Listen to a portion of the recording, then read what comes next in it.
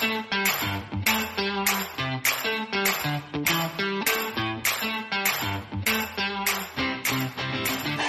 everyone, and welcome to this episode of our 7 Investing podcast. I'm 7 Investing founder and CEO Simon Erickson, and there is a digital transformation underway. Companies across the globe are moving to the cloud, and they are embracing big data and analytics to get more insights about their operations and their underlying business. And who better to talk about some of the biggest trends taking place in technology than Matthew Esch, better known to most as Muji.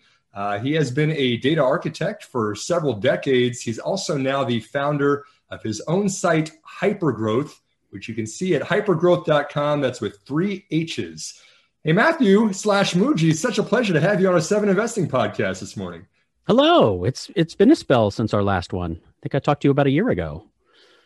It's right. I always like to catch up with you, Matt. I always think of you as kind of at the forefront of technology. You've got such a thorough understanding of the trends. It's always really neat to catch up with you at least every year or so. Yeah, exactly. Yeah. You mentioned I was a data architect and software developer for decades, through the rise of, the Windows platform, through the rise of the internet. And so into web development. But I've always had a database focus. And so it's something I finally pivoted towards the market, instead of just trusting services. I decided to dive in deeper into these platforms and understand, what was driving them. And I found I could explain things fairly well from my prior history as a data architect, explaining complex architectures to management and stakeholders, but also to customers. And so, I got somewhere along the line, got really good at explaining complex systems. And that's kind of what I've translated to the blog. Absolutely. And I think that's really important for investors too, to have a deeper understanding of what's actually taking place out there. So let's deep dive into several of those topics. I do want to talk today about an upcoming IPO that's scheduled for this week. I want to talk a little bit about open source platforms. I want to talk about cybersecurity, but perhaps I might start with a question I think is on everybody's mind. Before we get into the tech side of this conversation, how did you come up with the nickname Muji? It is a nickname from high school. It was an odd word that got thrown out by a friend. Another friend latched onto it. And when I went to college, I went to CU Boulder in Colorado. I met all my friends through this mutual friend that loved that nickname. And so I became Muji at the time. And it's really taken hold when your mother starts using your nickname instead of your actual name. And so I've been Muji ever since. I will say my apologies to Nepalese listeners. I've learned what Muji means in Nepalese, and you can just call me Matt if you're from Nepal. Fair enough. We do have some listeners from Nepal, so good to have the disclaimer out there. Muji, let's kick this off by actually talking about some relevant news of today. Tomorrow, a new company called Confluent is scheduled to IPO. And this is a data streaming platform that's built upon an open source platform called Apache Kafka. And it's one that you've been following quite a bit lately. I know you're excited about this IPO, but what can you tell us about Confluent as a business, and why are you so interested in this one? Yeah, absolutely. So I've been covering it extensively. I have a premium service on my blog as well as a free side. And so I've been covering it extensively in my premium side. Covering what Apache Kafka is as an open source platform, and then taking a look at Confluent through the lens of their S1. And I've actually used their platform. I've been a Confluent customer in a prior job as a data architect, because there's a key need, which is moving your data around between the applications and systems that have to interconnect within your software stack. And so it's a very common need on the data side of things, which I kind of cover and follow extensively, data and analytics tools. And so Apache Kafka, as you said, is a data streaming or pipelining tool. It's basically a middleware. All your applications will connect to Kafka, regardless of where they live. It can help transport data between systems. And whether that is applications having to talk to each other, whether that is remote sensors collecting data and passing it inward into a database, Kafka can serve as that centralized river of data. And then everything taps into it as streams from there. So all the producers tap in to produce and are kind of the on-ramps of data. And then the off-ramps are the things collecting and following the individual topics that are being published to Kafka. So very vital need. I was really surprised at how well it's done as an open source package. It is absolutely one of the top open source packages in data. And I think from the Confluent S1 and from the Apache Kafka site, 80% of Fortune 100 companies use it. 70% of Fortune 500 companies use it internally. It is vital infrastructure for data movement, especially as your enterprise is larger and larger. You've got more and more segments that you have to exchange data with. You're acquiring new companies through M&A that you need to onboard into your data streams. You've got a global presence where you're in Asia Pacific. You've got factories located other places. You've got retail stores scattered about the globe. This is perfect for collecting data across the globe in a centralized manner. And then what Confluent adds on top of the open source, the original authors of Apache Kafka at LinkedIn formed Confluent, an enterprise company, exactly as, akin to like Elastic's story. They formed an enterprise company to provide more enterprise features on the open source package around security and governance in particular, and the reliability of the platform, as well as enterprise support. So that's the entry point for Confluent. It is an open source company akin to Databricks, akin to Elastic, akin to MongoDB, that is built around supporting that open source package for enterprise use. And then, like those other companies, they have a cloud-based SaaS component where they have managed hosting of that service as well. And to me, as a hypergrowth investor with a very condensed portfolio, I'm most interested in that cloud aspect of their business because that's where the company can scale more. And so I want to see, extensive growth on the cloud platform. And that was what led me to my interest in MongoDB and Elastic. I haven't owned them for more than a year now, but back in 2019, I was heavily invested in those companies and following them closely. It's really interesting to see the story on Confluent. When you see the founders describe their business, they call it data in motion. Just like you said, we've built kind of these data silos that were tied to things, thermostats, cars, whatever they might be, that were collecting data. But really more interesting is kind of how does that impact in the organization? So the events, the logs, what does that data mean in the bigger picture? And they've kind of built, as you've said, the middleware to kind of compile all of those and make it more relevant. You mentioned the managed hosting section of this, a cloud-based side of it, which means, and let me double click on something you said there with MongoDB and Elastic, who have done similar things too. We know that Atlas, MongoDB's database as a service, which is managed within the cloud, has been growing incredibly quickly. How important is the Confluent cloud to the future of this business? Vital. Exactly as with MongoDB, I expect a similar arc with Confluent that MongoDB and Elastic had with their cloud solutions, which would be Atlas and Elastic Cloud. And so, I want them to drive more into that usage-based pricing and get their enterprise customers away from self-managed clusters, and they can do it for them. And they started adding, Confluent in particular, had a internal project called Project Metamorphosis over the last year. And so, at the same time the pandemic hit and they were restricting hiring, kind of letting the foot off the gas with hiring and sales initiatives, they did at least take the year to reinvest in the development of their enterprise platform and specifically to enhance some features of the cloud-based service. Or if you are self-managed your own instance in the cloud as well, you can take benefit of some of these things. And in particular, they added tiered storage, which decouples storage from the Kafka brokers, which is the server side of Kafka.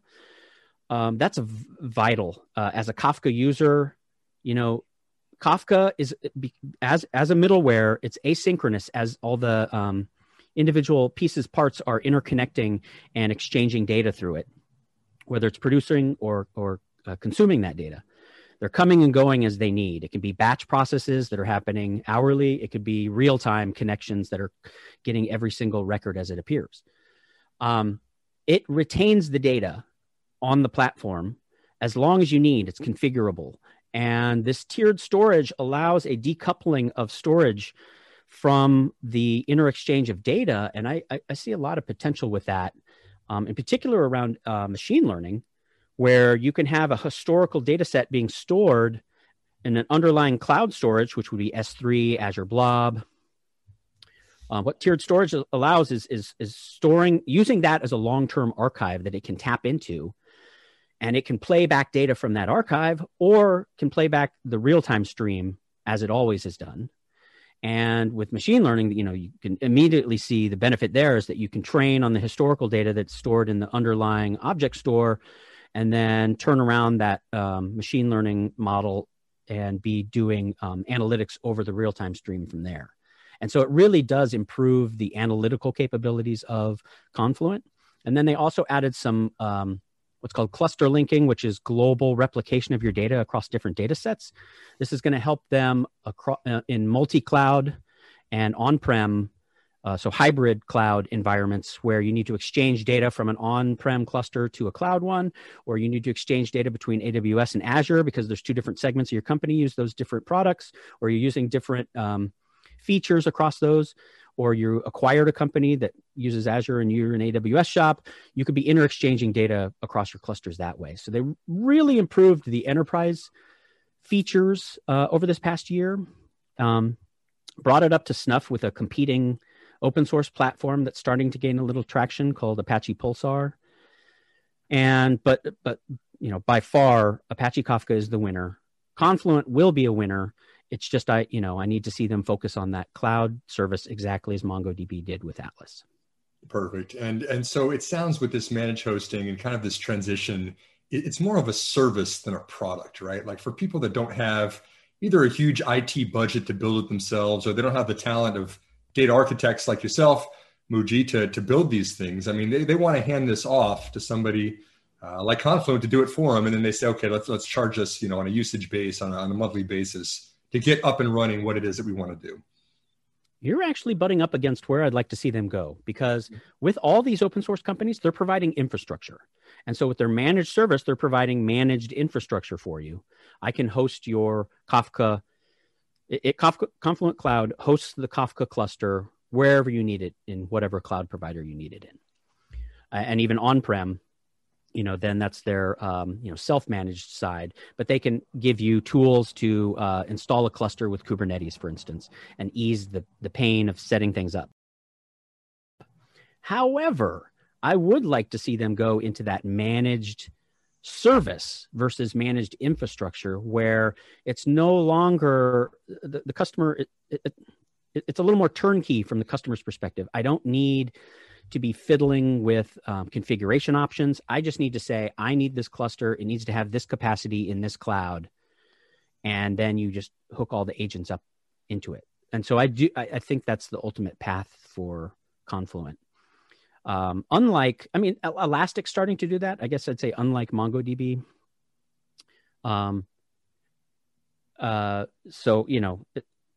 Ease of use, less IT staff to not only install it, which you save with Confluent Cloud, there's no installation, but you don't have to manage it too. You don't have to tune it. And it is a very high maintenance software over time. So I'd like to just see them erase all that, make it a managed service versus managed infrastructure ultimately.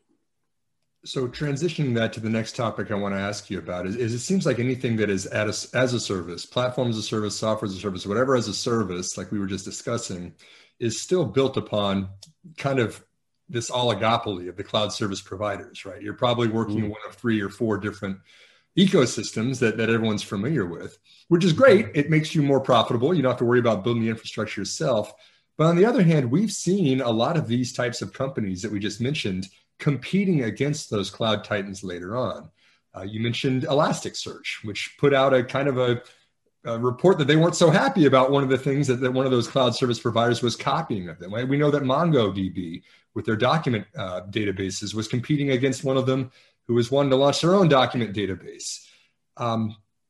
How do you think about the relationship with Confluent or any of these companies that's built upon cloud infrastructure with those cloud service providers themselves? Yeah, you just reminded me of a blog post. I think it was by Elastic's CEO, titled "AWS Not Okay." Right, exactly. Yeah, I don't understand AWS's stance here. Clearly, Microsoft and Google are not copying that stance. They are more likely to partner with those experts of open source and allow, and better integrate with their cloud solutions. So Microsoft and Google are both partnering with Elastic, both partnering with Confluent in order to stand those up. Now, they also have competing kind of messaging as a service platforms. You've got PubSub, which is publish, subscribe, the whole underlying kind of paradigm of Kafka. You've got competing services on those native platforms. Where any company like Kafka benefits is that they're cloud agnostic, so they can, if you're going to use Kinesis on a part of your application to talk between AWS components, such as a Lambda function and a hosted DynamoDB. You can use Kinesis to intercommunicate between your Amazon portions, but you can't use it outside of Amazon. And so, the whole value prop of Kafka is that it's works across all those things. It's the river across clouds. And so, there's a lot of value to that, much less so the experts and built the software. The Amazon is just, it wants to eat the margin. It wins either way. It wins the more Elastic Cloud is successful, the more Atlas is successful, the more Confluent Cloud is successful. But they want to eat those margin points and provide a managed hosting for those, and did it with all three of them. It had a managed MongoDB service. It had a managed Elastic service. It had a managed Kafka service, in retaliation to AWS's kind of aggression on that front, meaning it's basically just taking open source software and hosting it as a service and profiting on it without recontributing back into the open source software itself. And with Elastic, they took a very drastic turn with their I forget what it was called, Open Search or Open Elastic initiative. But they, after they stood up, it was a matter of weeks until after Amazon stood up managed Kafka service and hosting, that Confluent changed its licensing. And so all of them back in, I want to say 2018, changed their licensing scheme specifically to retaliate against AWS. And they weren't so vocal about which particular company at the time. And I'm sure there were some Chinese clouds doing it as well, but it was in specific retaliation to AWS creating these services. And so they all changed their licensing on the open source model to prevent. They branched from what was Apache version 2 licensing, which is open source for all. Any new features that these companies created from that point were under their either community or enterprise licenses from there. And so they all started community licenses, which is basically, we're going to be Apache-like open source, but we're going to prevent you from standing this up as a managed SaaS service in direct competition with us, the founders of this company. And so I love open source. I was an extensive open source user in my role as data architect. I'm not surprised by this move. It was more than rude of AWS to basically try to erase their businesses, as it's done with countless folks on the e-commerce side. And so it's just an aggressive company that way. And so it's, they really had no choice. In order for their business to remain afloat and for this open source package to continue to be relevant from here and be supported from here, and have new features added from here besides community added features, their company had to remain profitable. And so there's a lot of purists out there with open source. I'm not that. I think they made the right move with their licensing, and as an investor in these companies, absolutely they made the right move in this company because it keeps their companies relevant and keeps the open source project alive. So it's really interesting. Yeah. Muji, I've gotten definitely a more of an appreciation for these community licenses through reading your blog. It's something I don't think is really appreciated, but then you kind of see the impact to Hortonworks, who built upon the Hadoop open source platform, and then you ended up merging with Cloudera because they needed enterprise support. They needed to make some money eventually from something like this. You see MongoDB, who built Atlas as a managed service, off of an open source. But then, we saw the resignation of Elliot Horowitz, the CTO, just last year because of kind of direct competition from some of the cloud providers. This is changing the relationship in an interesting way between kind of these building blocks, right?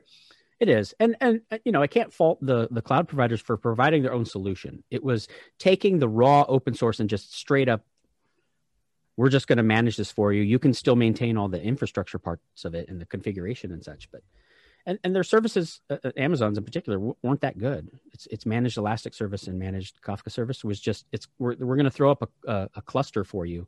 It basically just automates using EC2 and standing it up yourself. And so the services were not really anything special. Cloudera is a little bit of a different case. Where Cloudera, I think, faltered, brilliant move with Hadoop in general. It was a game-changing, paradigm-changing way to do analytics, which was separation of storage and compute. So, you had storage as HDFS, and then the compute was all kinds of that ecosystem of products that existed on Hadoop. Where Cloudera, the company, was slow was the cloud. It was, again, an extensively complex system to stand up and then manage going forward from there. You had to manage user access rights. You had to manage, all your kind of commodity systems that you were adding into the pool of systems that Hadoop was running on. It was a nightmare to run, and so required an extensive IT team to manage and set up, much less the underlying costs of the hardware and things like that. They were slow to adopt the cloud model of where you could run Hadoop in the cloud as a managed service, and Amazon, I think, really ate into their entire existence because of the managed Hadoop service that they provided. And so, they were just slow to go to cloud from the on-prem mentality. I think that's where all the other open source kind of data related systems like Confluent, like Mongo, were paying attention and realized that, folks don't want to run this themselves. They just want to stand it up and immediately use it and not have it be as frictionless as possible, and are willing to pay for that. Because guess what? It's pretty much the same costs and maybe even lower than standing up all the hardware. You always have to overbuy the hardware because you want to have as much capacity as your peak usage. And so, you had a lot of idle hardware sitting around because you're not running at peak most of the time. But then you had to manage it going forward. That was, the hidden costs of the total cost of ownership of these systems was the fact that you had to patch the underlying operating system. You had to patch the database itself. You had to have ongoing maintenance with some of these things internally within the database systems like Elastic. You had to run optimization techniques. You had to archive old data. So it required a lot of handholding in general, all of these systems. And so I think that's kind of why I mentioned with Confluent, I'd like to see them go to a managed service versus managed infrastructure. The more levers and knobs that they can take away from users, it makes it more and more frictionless to use these things. And then they adopted a pay-as-you-go model and usage-based billing on Confluent Cloud with some discounts for annual commitment. And I think that's a great stance to take. And I think that's ultimately where they're going to go. Elastic went even a step further. They not only created managed SaaS services, much less their enterprise, self-managed licensing and support. But they started to spin out individual SaaS services for a managed service where you didn't care about the infrastructure at all. You didn't even care that it was Elasticsearch under the hood. You could throw in and tie in your entire enterprise's website, your entire enterprise's tool set, and have search over it. You could be searching over Slack and GitHub and emails per user, with each user having their own search, visibility rights over the content. Those managed services were an exciting addition for Elastic. I don't know if they've made full use of that direction, but I think that's a good direction for these open source companies to take, is starting to build managed services versus managed infrastructure. And it's certainly beneficial, not just for the cost, but also the ease of use. If somebody doesn't have to configure everything like you just mentioned themselves, just say, hey, take care of this for us. We want to get up and running. Let me use that as a transition to our next topic, which is usage-based pricing. Because the cloud is now gaining adoption, you've got services like Confluent and others that we just mentioned, getting companies up and running in the cloud quickly. It seems that we've seen a transition in how a lot of these businesses are charging their customers for those services. Used to be kind of the famous, per seat model, right? How many users do you have times how many months? You put in a license together and then you just kind of get paid for the year or 3 years, however long the term runs.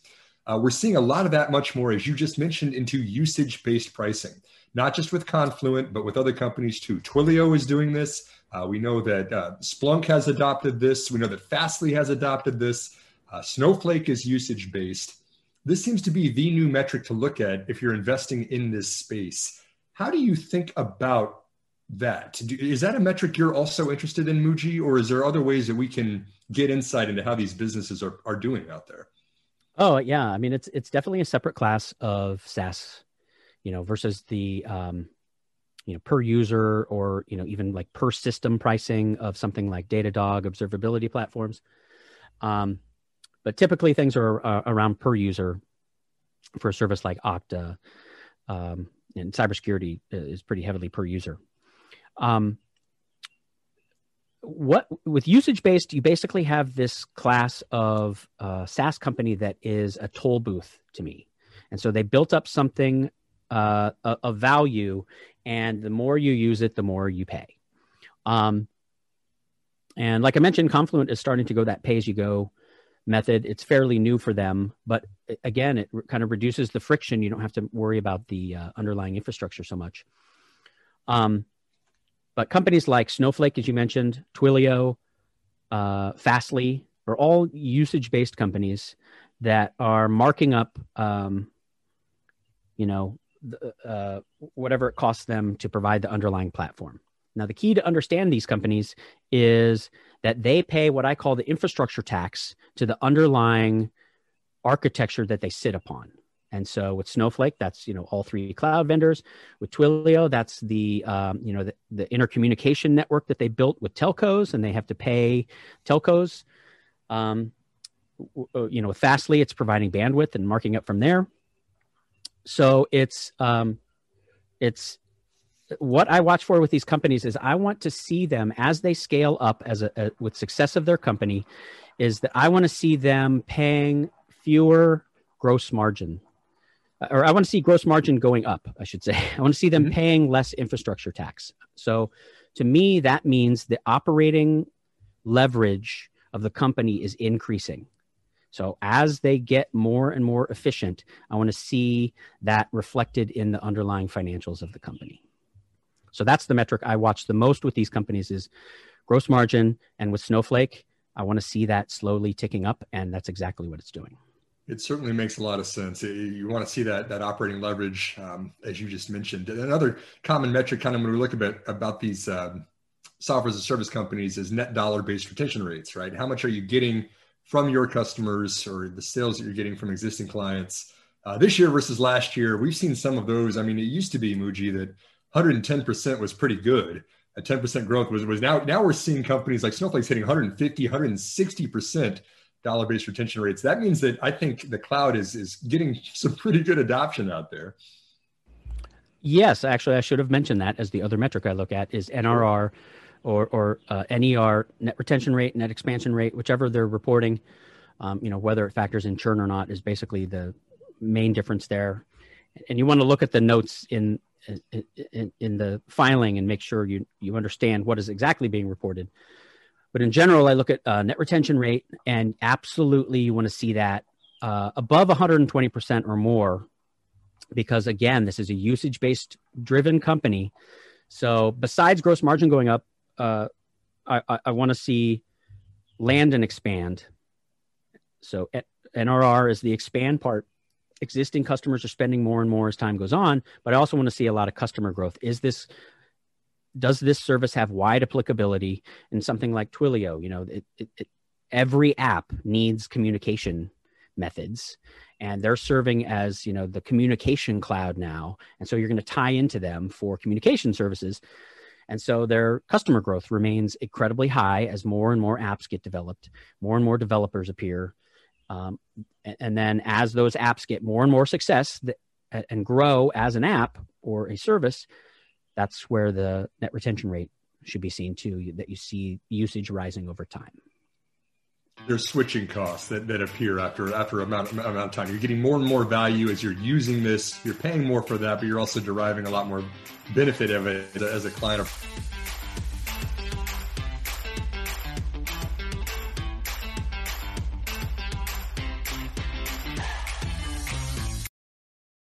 A reminder that people on this program may hold positions in the companies that are mentioned. Buying and selling stock carries financial risk, which could include the loss of capital. The views in this program should not be taken as personalized advice. Before acting on any of the information provided, listeners are encouraged to consult a financial or tax professional.